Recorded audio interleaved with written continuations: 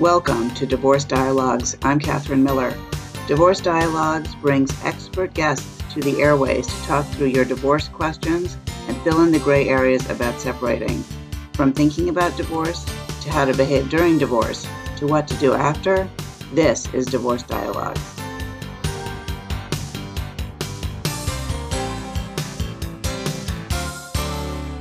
Welcome to Dialogue on Divorce. I'm Catherine Miller. I'm the founder of the Miller Law Group and director at the Center for Understanding in Conflict, and I am on a mission to change how people divorce and help them divorce with dignity. And my guest today is Richard Heller. He's the founder and lead coach at Separate with Sanity. He was an entrepreneur for 35 years before realizing that his calling was to work with individuals and assist them with first finding their true selves again, and second, helping them to redesign their relationships and their role in them. Richard has a tremendous history with divorce. He's a child of a divorced home, husband in a divorced marriage, and remarried. In full disclosure, remarried to me. And I thought it would be really interesting to talk about what Rich has been learning in his Separate with Sanity work with divorced people, and particularly with divorced and divorcing dads. So welcome, Rich, to Dialogue on Divorce. It's a pleasure to have you. It's a pleasure to be here. And, one thing that you've been working on a lot is thinking about co-parenting and the divorce process. And I think that's really for people who are actually in the divorce process itself. Is that right? That's correct. Well, it could also be for people who are recently post-divorce, because interestingly, a lot of the issues that lead people to get divorced and complete the divorce are still present even after the divorce. And often those issues are around communication. Yeah, I actually think that's really true. I think that sometimes people come into the divorce process, and I think this is actually true a lot with my clients, that they think somehow or other they expect their spouses to be different than they were when they were married, and the things that really did lead to the divorce are really, really frustrating in the divorce process and often after that as well. So how can people change the dynamic that they have between themselves in the post-divorce process in order to try to parent better? Is that possible? Well, first, actually, I think it's optimistic to say that people hope that their person they're divorcing is going to be different after the divorce process. I think what they really hope for is that person just won't be there anymore.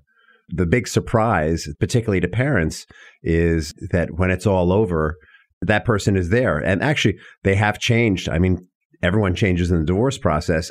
And of course, they haven't changed into the person that they hoped they would be. Yeah, the things that still really frustrated and enraged them before still frustrate and enrage them. Right. A trigger is a trigger is a trigger. So how can the people make some changes for themselves to change that dynamic so they're less triggered? Yeah. So I have interviewed a number of dads in particular. My focus has been on dads of divorce because I'm developing an online course for dads of divorce that's focused on helping them have this. The focus of the course has been determined by the interviews, actually. The dads of divorce say they want to have deeper, more intimate relationships with their children. They want to better manage their time, the time that they have, and when those times change, because life happens and schedules aren't perfect. And in order to do that, they want to have a better relationship with their co-parent. And most of the dads that I've talked to haven't done the course yet, and they think that possibly that'll never happen because the co-parent will never change. And I think that's sort of the crux of the matter is so often in the divorce process, we want to change the other person. And of course, we're not responsible for other people. We can't change them. We can't make them do what we want them to do. Maybe that's why we get divorced sometimes. All we have is what's between our own ears. And so, yes, it's about managing our reaction to those triggers. When our spouse appears, or ex-wife or ex-husband appears to not want to give us the time that we want with our children, how do we manage our reaction so that that person gets a window into what our motivation is about, and it stops being about whatever game is being played or warfare is playing out in the relationship? We've had a lot of experts on the show talk about those kinds of things and changing the reaction or changing the presentation that I have in conversation with you. I don't actually mean between us personally, but, just as for a general purpose, that the one thing that we can change is how we present things or how we interpret things. And I think that, and I wonder what your experience is about this, that people, particularly divorcing and divorced people, are so ready to interpret the other person in a way that is slighting or insulting to me. Everything that you say, I find a way to think is insulting me or disrespecting me. And do you find that that's true in the interviews that you've had?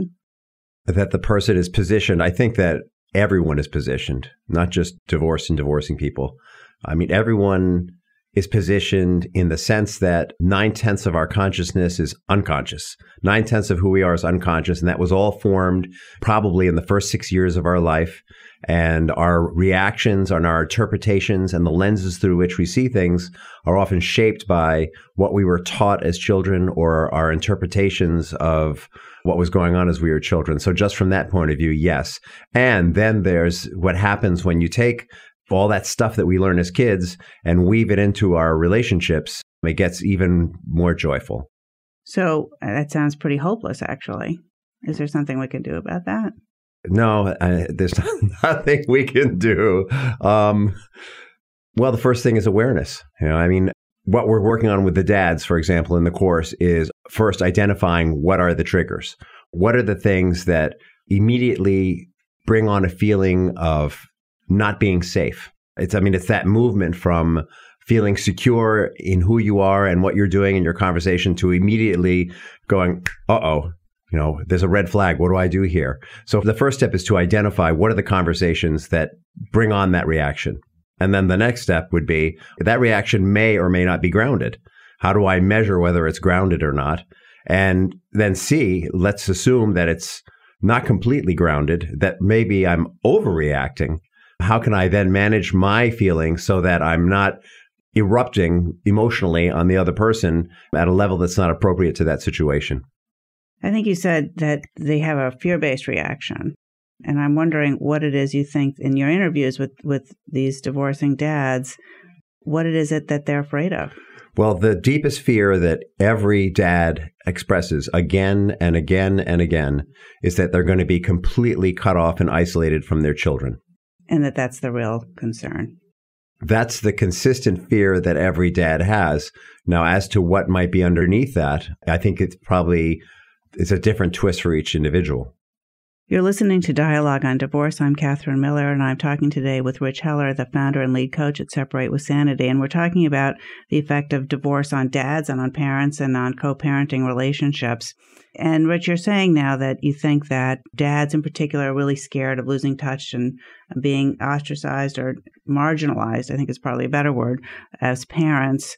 And what do you think that are some of the things that they can do to help have a better relationship with their children post-divorce, maybe even than they had while they were married? Well, I think before you go to having a better relationship with their children, there needs to be greater clarity on, what you started to go there with me. Why is it that they're having that reaction? So, the first part is that in a majority of homes, the father is often out of the house working and the wife is holding down the household. She may be working also, but to some extent, she's managing the social relations. So on one level, many dads are not in the center of their child's social lives to begin with. So then they start to get divorced and they begin to feel further ostracized from that circle. And so that fear just gets bigger and bigger and bigger. So the first step for any dad getting divorced who wants to have a deeper relationship is they got to get in the game with their child more. Like very often, and this actually comes from interviewing attorneys on this, very often what dads will do is they'll continue life as normal. They want to keep going to their job at the same hours. They want to still sit down and have dinner with their kids as if they were still married. They want to have them out on play dates as if they were still married. And they don't get it that the relationship is qualitatively shifted. And they don't get it that if they're really concerned about having that connection with their child, since they're now basically a single unit when they were with their child, they need to play both sides of the court. They need to fill in the role of the mom when they're with them more than they did when they were married. So the first part is identifying that and figuring out, all right, how am I going to do this? How am I going to become a player in my child's social life? How am I going to spend time with my daughter and be a part of her life so that she wants to talk to me about things? And it might be stuff that some dads are uncomfortable with. It might be a trip to the nail salon. It might be spending more time taking her and her friends out doing things that dads are not traditionally comfortable with. And of course, this isn't true for all dads. There are lots of dads who are stay-at-home dads. And interestingly, though, the stay-at-home dads have this concern a lot less.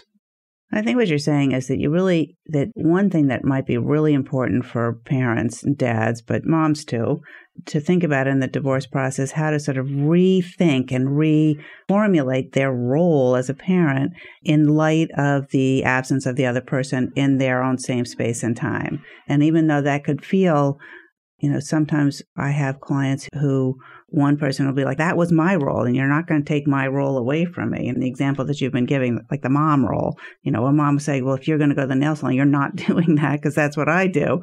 And to develop a relationship where it doesn't feel like competition and it doesn't feel like, well, I can't do that because that's what she does. And just to feel so stuck. Right. And that's the other side. I mean, it's very difficult to build those relationships without some kind of buy-in on your, I'm going to use the word co-parent because that's what they are and are becoming more and more as the divorce process proceeds, without their buy-in. And eliciting buy-in when you're feeling essentially at war can be a challenge. I think that's really true. And I think that one of the challenges of divorce, particularly if you're going to really try to divorce in a way that is respectful and really sort of conscious and careful, is to reformulate the relationship between the partners from spouses, to parents, and to how they're going to do that going forward in a way that really treats the children respectfully and individually, and also respects the ongoing relationship between the parents. And have you talked to any dads who feel like they have really done a good job with that? Most of the dads that I've interviewed to date, and let me be clear, the source of my dads for interviewing have been Facebook ads and posts and LinkedIn posts. These are people who are actually feeling strongly enough to react to this. So it seems like they fall into a very defined group. It's fully possible that I'm missing the full scale of dads. So I just want to be really clear. I'm not speaking about all dads when I talk about this. I've gotten really varied stories on the transformation of the relationship and the marriage relationship in the divorce process. I've had stories ranging from, I've done my best to be a partner with my wife and now ex-wife. In fact, 6 years later, I invite her and her husband to have Thanksgiving with me and my wife and the children, and she still won't come. That's like one extreme. And then on the other extreme, I've gotten, a couple of years later, it's much better between us, though, we don't spend a lot of time socially together. We are able to go to graduations together or celebrations together. So it really depends on each couple and the way that they're managing their feelings in the divorce process and after the divorce process, because it's ongoing. The individual development and the development of the relationship is ongoing. I know when I was getting divorced, that was the part that I was really fuzzy about. Like, I didn't get it that my relationship with my co-parent is as long as we're alive and we have children. And not only that, but we're both changing and growing. Our needs change and grow. And the way that we manage that relationship changes and grows. And then the big one that no one ever thinks about is that the children are changing and growing. Not only are they changing and growing as individuals, they're going through different stages of life. So the age of the children makes a huge difference on the ability of the co-parents to participate together, whether they're infants or toddlers or elementary school or they're tweens or they're teens or they're grown up. All those different stages are going to impact the way the two people talk to each other and parent together. And each different stage requires a different set of skill sets and a different level of cooperation if possible.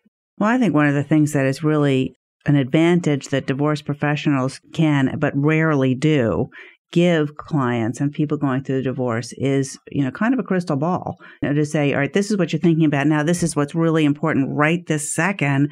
And it's really like overwhelming and it's all you can really think about. But let's think 2 years, 3 years, 5 years. What about graduation? What's going to happen when the kids are in college? What's that really going to look like?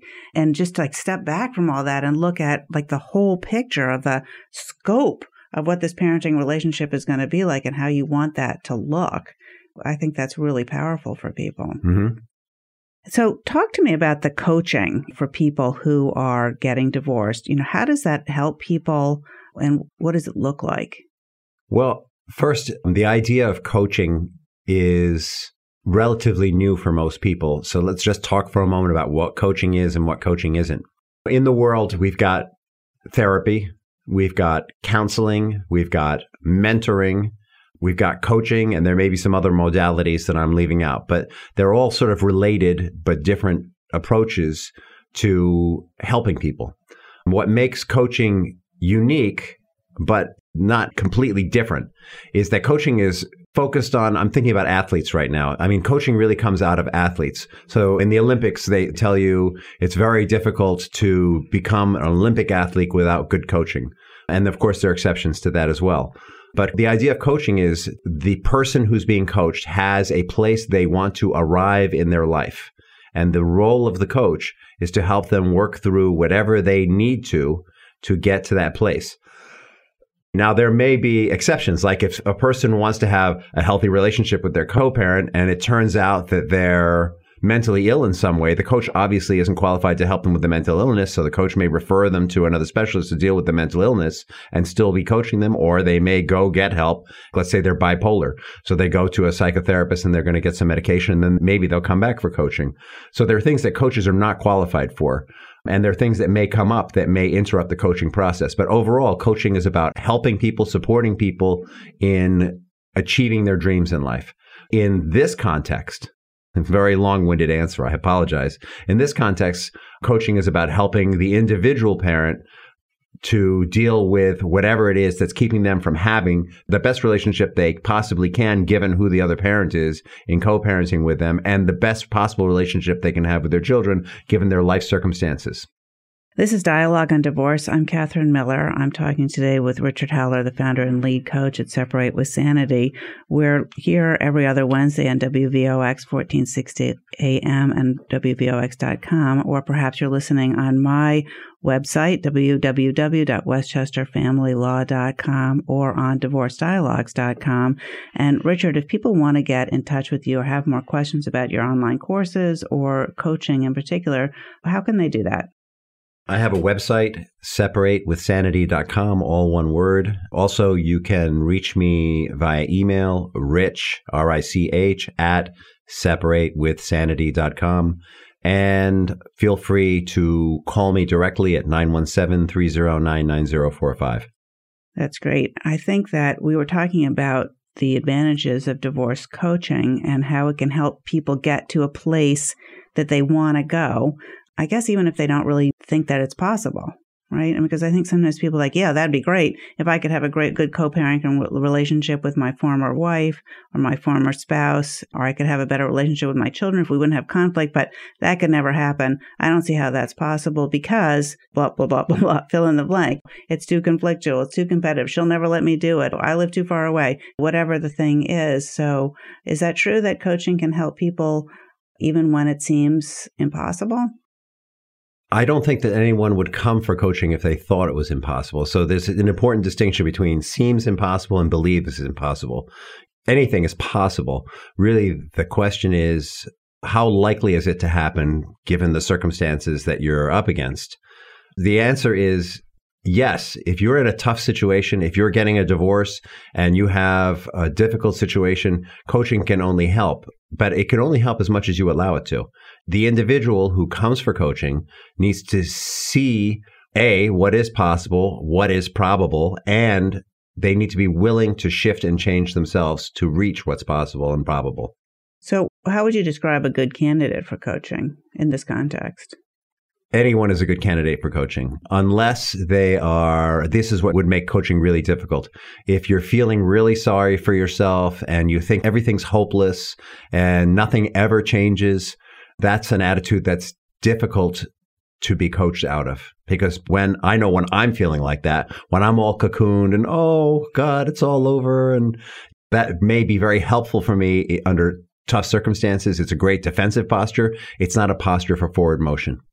And I think that a lot of people sort of think to themselves, I could use some help, but I don't really believe in therapy, or I don't want to go to a therapist. I don't want to lie down on the couch and talk about what happened in kindergarten, or, when my mommy spanked me or whatever.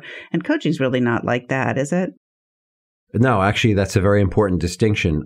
I mean, therapists will argue that they now are more forward thinking, but the truth is that the therapy modality is, well, they probably are more forward thinking. It's not that there's an untruth to that, but the therapy modality is focused on unraveling the past and helping people to really understand the roots of why they behave a certain way. Coaching might be more about, well, you have a certain behavior. How can we work through this without transforming, without you having a deep understanding of your past and still get what you want out of life? If you know that you're afraid of conflict and you have a co-parent who is highly confrontive, how can you learn to deal with highly confrontive people in such a way that you successfully achieve what you want in life? Whereas in the therapy, you might really want to understand what happened in my childhood that I'm so afraid of confrontation or so much avoiding it. And that's going to be a whole different exploration with a somewhat different purpose. Can people have a divorce coach or get the help of a divorce coach regardless of whether or not they're litigating, mediating, they're working in the collaborative divorce process? Does it matter? Does the divorce modality matter? I would say that the more confrontational the modality, the more you probably need to have a coach. You need someone on your side. Not that your attorney isn't on your side, but you're paying them $250, $500, $600, $700 an hour. It's very expensive to go to an attorney for that kind of support when you could go to someone who's been professionally trained to help you find what you want and help you work through those feelings. And in terms of the other modalities, they may be less confrontational, but you may still want someone on your side. And do you work with the attorneys when you have clients going through a divorce to sort of help them understand the client better, kind of be a go-between when it's necessary? That's up to the client. But something that you can do. Absolutely. If the client, coaching, just like therapy, is completely confidential. So if the client wants me to work with the attorney and the other players in the divorce, then I will show up in that way, but it's up to the client. You know, you've been talking about, and of course I know about a number of interviews that you've been doing with divorcing dads or divorced dads and divorce lawyers. And I wonder if there's anything that's surprising that's come out of those interviews or something that really you had to think about in a different way. What's surprising is the perspective of the people getting divorced versus the perspective of the attorneys. You know, what I found very consistently with the attorneys is pretty much all the attorneys have seen hundreds of divorces. And so there are certain patterns that they recognize happen again and again and again in divorce. Certain combinations of people who want to get divorced, you know, archetypes of people that want to get divorced. And also because the law is the law, there are only certain ways that those divorces can play out. I had one attorney who said to me, and this is on the extreme, I can pretty much tell how a divorce is going to play out within 15 minutes of meeting the client. And his frustration is that the client won't accept that the divorce is going to play out that way because the laws are what they are and the situation is what it is. That the clients want the attorneys, they want him in particular, to create an outcome that the law just won't permit. Now, on the other side, what I get from the parents is, these lawyers, they charge so much money and then they give us these divorce agreements that are cookie cutter that I could buy online. You know, so there's kind of this disparity between the experience of the people getting divorced and the attorneys. And, you know, when you look at both sides, you can sort of see why that's going on. So the people who are getting divorced think of themselves as special, unique individuals, that every family is a snowflake. And the divorce lawyers say, oh, you know, this is number 5, you know, of, you know, 7 choices. And they just fit right into that, format. Well, what was that Richie Havens song? There's 12 people on the face of the earth. Something like that. Yeah, it's just like that. Anyway, on that note, thank you so much for being our guest on Divorce, a Dialogue on Divorce. Richard Heller, founder and lead coach at Separate with Sanity. It's been a pleasure to have you. It's been great to be here.